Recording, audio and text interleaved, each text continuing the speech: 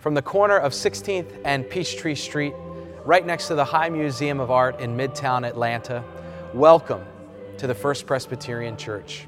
I'm Senior Pastor Tony Sundermeyer, and I want to thank you for tuning in to today's broadcast. And I would invite you now to join us in the worship of God. 1 Samuel, the 15th chapter, verses 34, and then continuing to chapter 16, verse 13. Continue to listen to God's word to you and to me. And the prophet Samuel went to Ramah, and Saul went up to his house in Gibeah of Saul. Samuel did not see Saul again until the day of his death, but Samuel grieved over Saul. And the Lord was sorry that God had made Saul king over Israel. The Lord said to Samuel, "How long will you grieve over Saul? I have rejected him from being king over Israel. Fill your horn with oil and set out. I will send you to Jesse the Bethlehemite, for I have provided for myself a king among his sons." Samuel said, "How can I go? If Saul hears of it, he will kill me." And the Lord said, "Take a heifer with you and say, I have come to sacrifice to the Lord. Invite Jesse to the sacrifice, and I will show you what you shall do. And you shall anoint for me the one whom I name to you." Samuel did what the Lord commanded and came to Bethlehem. The elders of the city came to meet him, trembling, and said, "Do you come in peace?" And he said, "Peaceably, I have come to sacrifice to the Lord. Sanctify yourself and come with me to the sacrifice." And he sanctified Jesse and his sons and invited them to the worship. When they came, he looked on Eliab and thought, "Surely the Lord's anointed is now before the Lord." But the Lord said to Samuel, "Do not look on his appearance or on the height of his stature, because I have not chosen him. For the Lord does not see as mortals see. They look on the outward appearance, but the Lord looks on the heart." Then Jesse called Abinadab and made him pass before Samuel. He said, "Neither has the Lord chosen this one." Then Jesse made Shammah pass by, and he said, "Neither has the Lord chosen this one." Jesse made 7 of his sons pass before Samuel, and Samuel said to Jesse, "The Lord has not chosen any of these." Samuel said to Jesse, "Are all your sons here?" And he said, "There remains yet the youngest, but he's keeping the sheep." And Samuel said to Jesse, "Send and bring him, for we will not sit down until he comes here." He sent and brought him in. Now he was ruddy and had beautiful eyes and was handsome. The Lord said, "Rise and anoint him, for this is the one." Then Samuel took the horn of oil and anointed him in the presence of his brothers. And the Spirit of the Lord came mightily upon David from that day forward. Samuel then set out and went to Ramah. Friends, this too is the word of the Lord. Thanks be to God. Would you join me in prayer?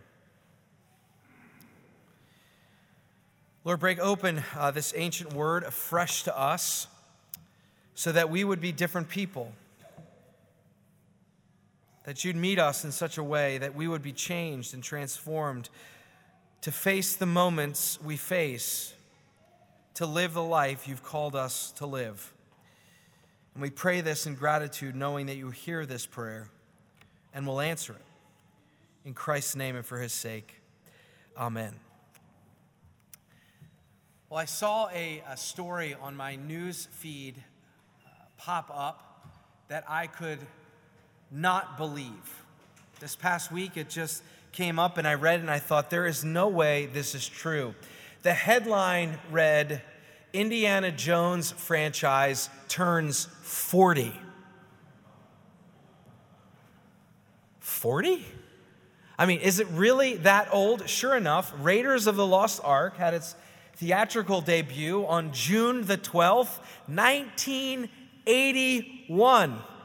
That's right. Those of you of a certain generation, 40 years since they came out.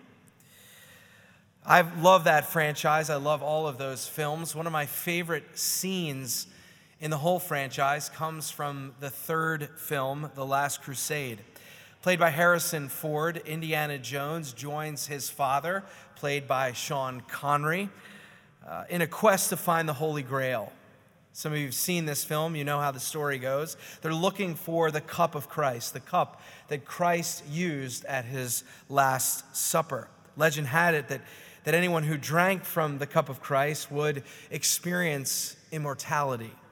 Well, toward the end of the film, the Jones men are with some antagonists who are holding them against their will, and they make their way to a cave where it was believed that the Holy Grail was kept and guarded by generations by one of the Knights Templar.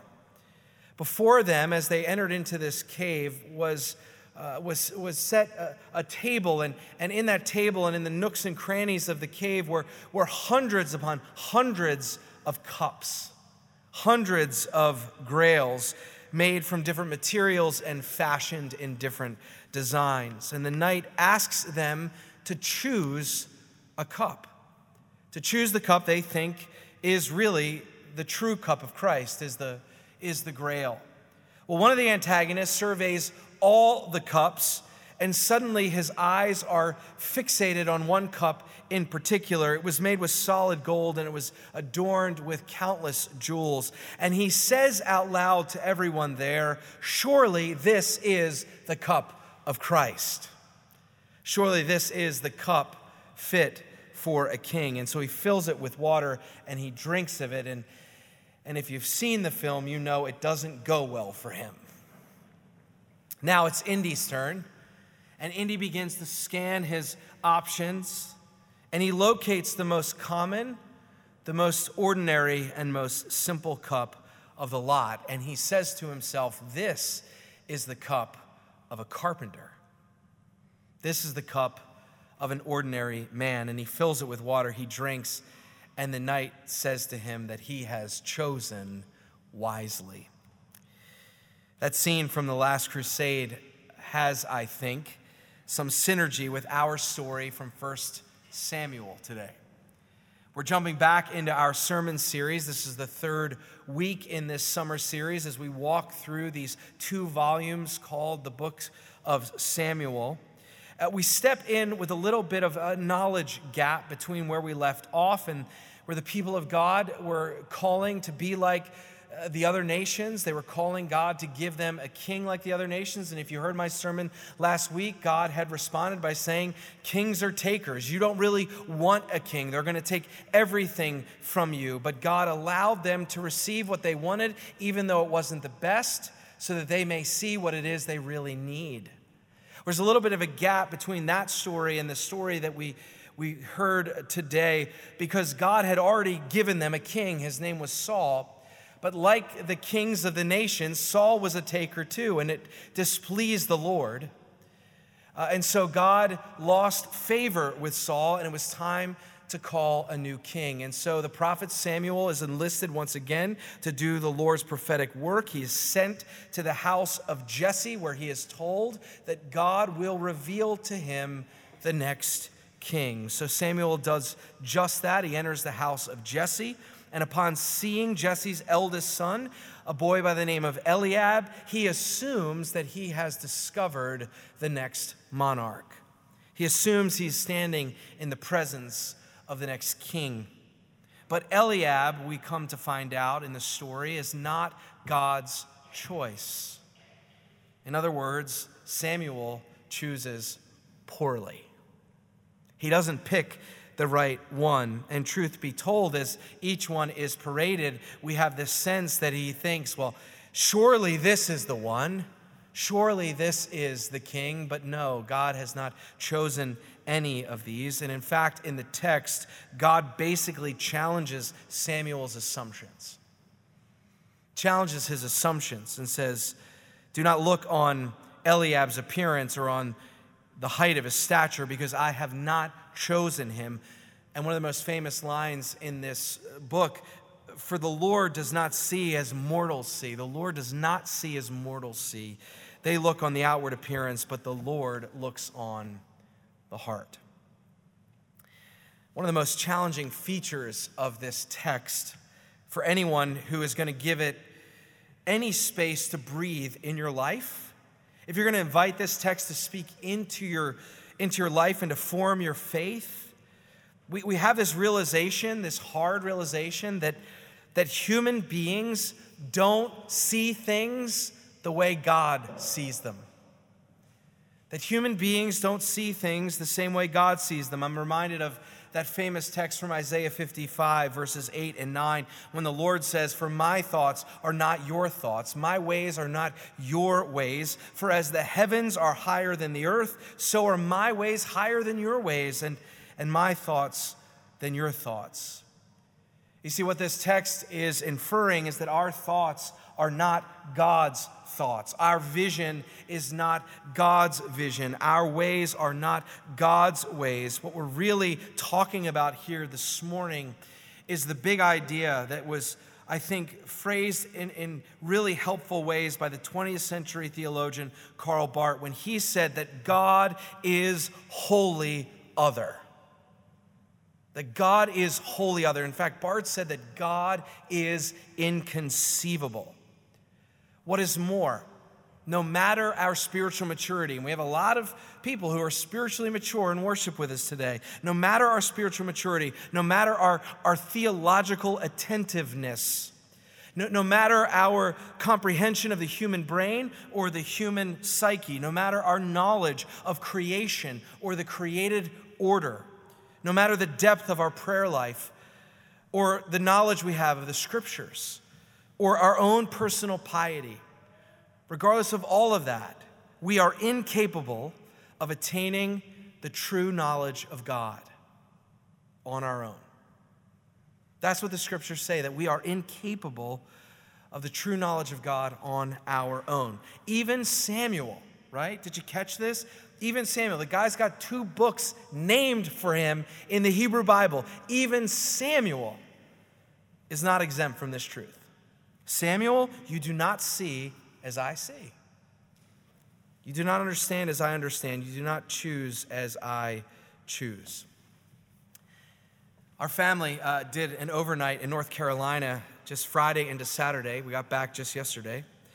We were in one of our favorite places in Montreat, North Carolina. And we did something that we love to do when we are in Montreat. We did a little hike to the top of Lookout Mountain. Many of you have done that hike, whether on your own or with our family retreat that happens every Labor Day, which we're doing again, thankfully, after missing a year this coming September.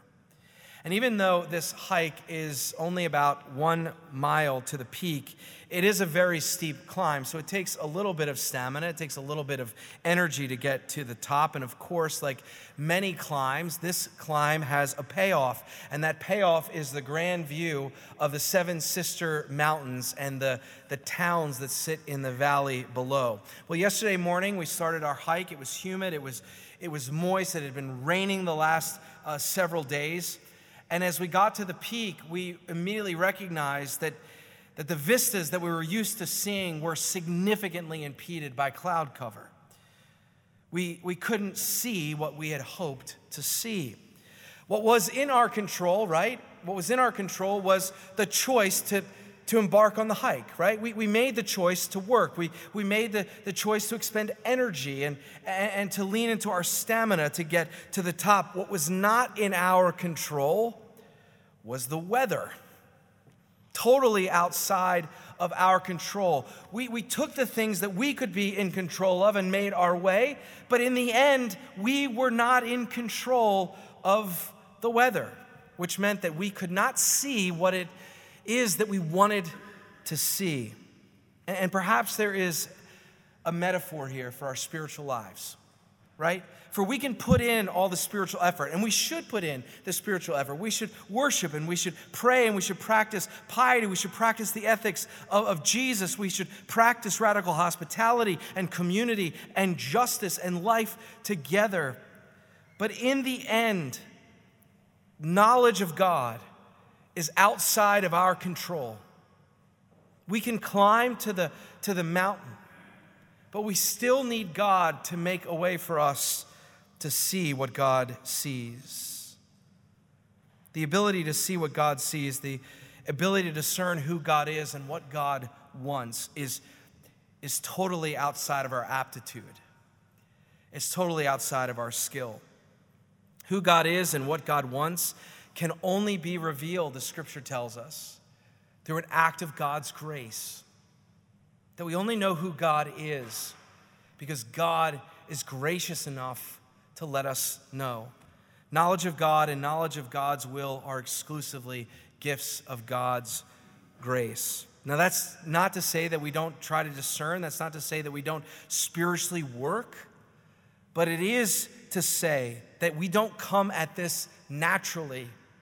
We don't come at this organically. We don't just show up in the world and have a sense that we can see what God sees or to know automatically what God wants.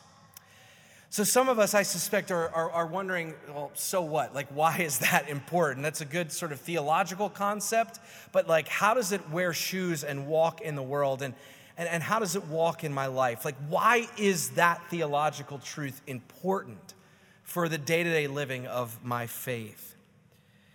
And let me first suggest that this truth matters because it reminds us of one of the fundamental principles in our tradition. You've heard me say this a million times. You're going to hear me say it a million times more. It reminds us that we are not God. Even though we like to play God, even though we like to think we're God, it reminds us that we are not God. We don't just show up, as I said, intuiting what God wants. We don't just show up intuiting what God wills. We don't just show up automatically because we're just human, seeing what God sees. Or doing the things that God is calling us to do. No, we approach faith with a posture of humility. It's a lifelong posture of humility. It says, God, I need you to reveal yourself. In this moment of crisis, in this moment of joy, in this crossroad moment, I need to see you. You need to show me who you are. You need to show me the way you're calling me to go. I cannot see it on my own. It calls us to this posture of humility. I need you to give me eyes to see and ears to hear and a heart to love the way that you love. So it matters in that it reminds us that we're not God and that we're called to a life of humility. We show up in the space of faith with a learner's disposition, knowing that only God can reveal what we need to know. But we also embrace this truth in our day-to-day living. We say that it matters because it locates Jesus Christ at the center of our faith. The Christian faith is not a general faith. The Christian faith is a very specific and particular faith. It is anchored and centers in the self-disclosure of God in and as the person of Jesus Christ. In the incarnation of Christ, in his life, in his teaching, in his love, in his justice, in his death, in his resurrection, in his ascension, we see what God ultimately wants us to see. We see what God wants us to see. And we embrace the mission that God invites us to embrace. We follow a way, we follow a road that God calls us to traverse. There's a poignant piece of scripture that really tugs on my heart when it comes to driving this point home. It's 5 verses from Colossians, the first chapter. And pay attention to the way the writer speaks of the centrality of Christ. He says that Jesus is the image of the invisible God, the firstborn of all creation. For in Christ all things in heaven and all things on earth were created, things visible and invisible. Whether thrones or dominions or rulers or powers, all things have been created through him and for him. Christ himself is before all things, and in him all things hold together. He's the head of the body, the head of the church. He's the beginning, the firstborn from the dead, so that he might come to have first place in everything. And here it is. For in him all the fullness of God was pleased to dwell. In him all the fullness of God was pleased to dwell. All the fullness of God was pleased to inhabit this one, known as Jesus of Nazareth. And so if you want to see what God sees, you look to Jesus. If you want to understand who God is, you look to Jesus. If you want to know God, you know Jesus. If you want to live to to the full, if you want to embrace the full measure of your humanity, you embrace the resurrected Christ. Because for the Christian, our faith begins and ends in him. He is the pinnacle of God's self-disclosure. So this matters because it calls us to a life of humility, a lifelong posture as a learner. We are reminded of the centrality of Christ for our faith. And finally, when we hold this truth, when we fit it with shoes and it walks in our life and in our faith, we're invited, I believe, to be surprised by God. We're invited to be surprised by God. So much of the world is predictable. The violence, the pain, the separation, the brokenness. And while there are certain elements of life that are most certainly unpredictable, there's so much that is predicted. I mean, our whole lives are now coded in algorithms. People telling us what we want before we even think we want it. We mention something out loud, and all of a sudden, we have an advertisement on our Facebook page through our phone, predicting every step, geofencing, predicting where we're going to go. So much of life is predicted to fill certain roles, to fill certain places. And yet what I think this truth reminds us of is that God will smash our assumptions, that God is a God of surprise, that God is a God who will upend what we expect. And that truth is embedded in God's choice of David, right? This young and ruddy shepherd boy. Who would have thought that he would be the king? Who would have thought that he would be the chosen one? It's like the parable that McHenry read for us from Mark 4. Who would have thought that that tiny mustard seed would grow into such a great life-giving organism that the mustard seed would birth the kingdom of God turned into something great. Jesus describes the kingdom of God that way. God can do something new and wild and unexpected in your life. And so I'd ask you to ask this question. If you don't ask any other question from this sermon, this is the one I would want you to think about is there any room in my faith these days to be surprised by God? Or is God really predictable in your life?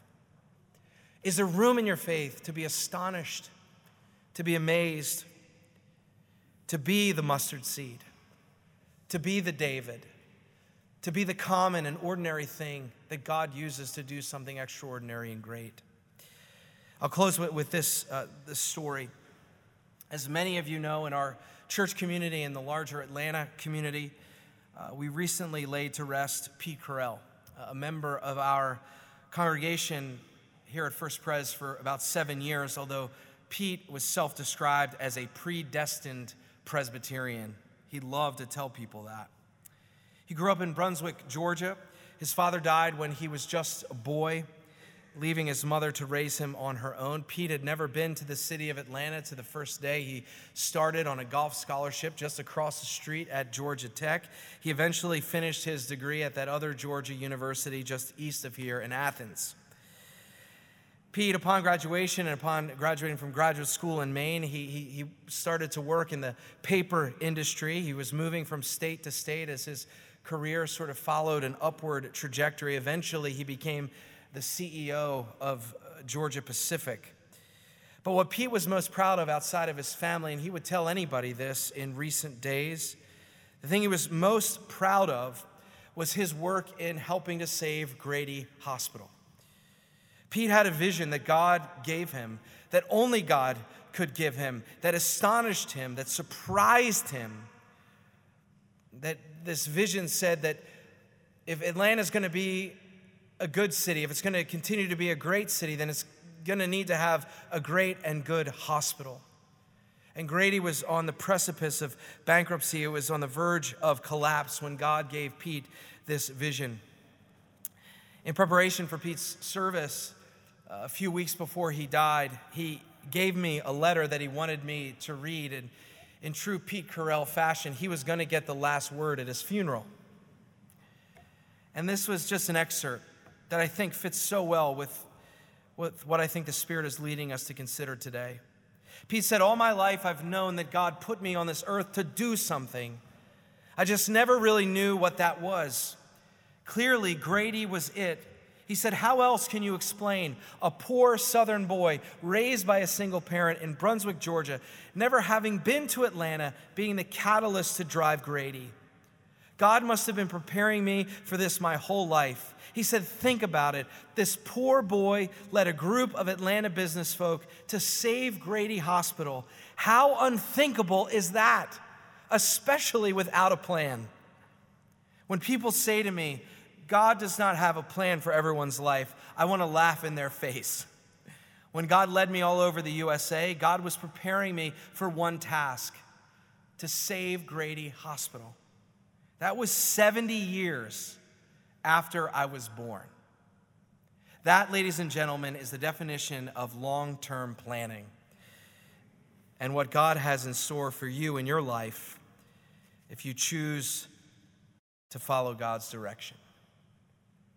You can hear the surprise in his words, right? I mean, he was like a David kind of choice. He was a mustard seed kind of choice.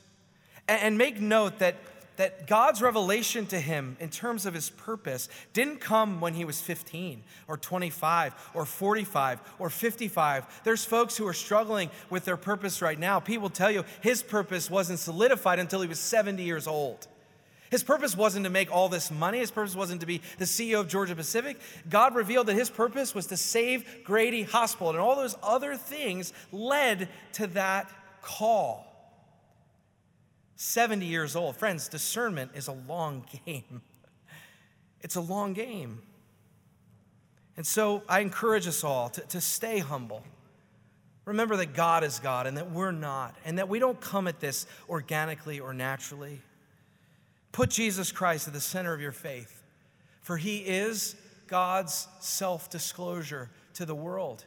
He's what we need to know. He's who we need to see. He's who we need to listen to. And finally, be ready to be surprised. Open yourself up in your faith and in your life to be surprised, to be amazed, to be astonished at what God is going to show you and what God is going to call you to. May we embrace such a truth and live such a faith.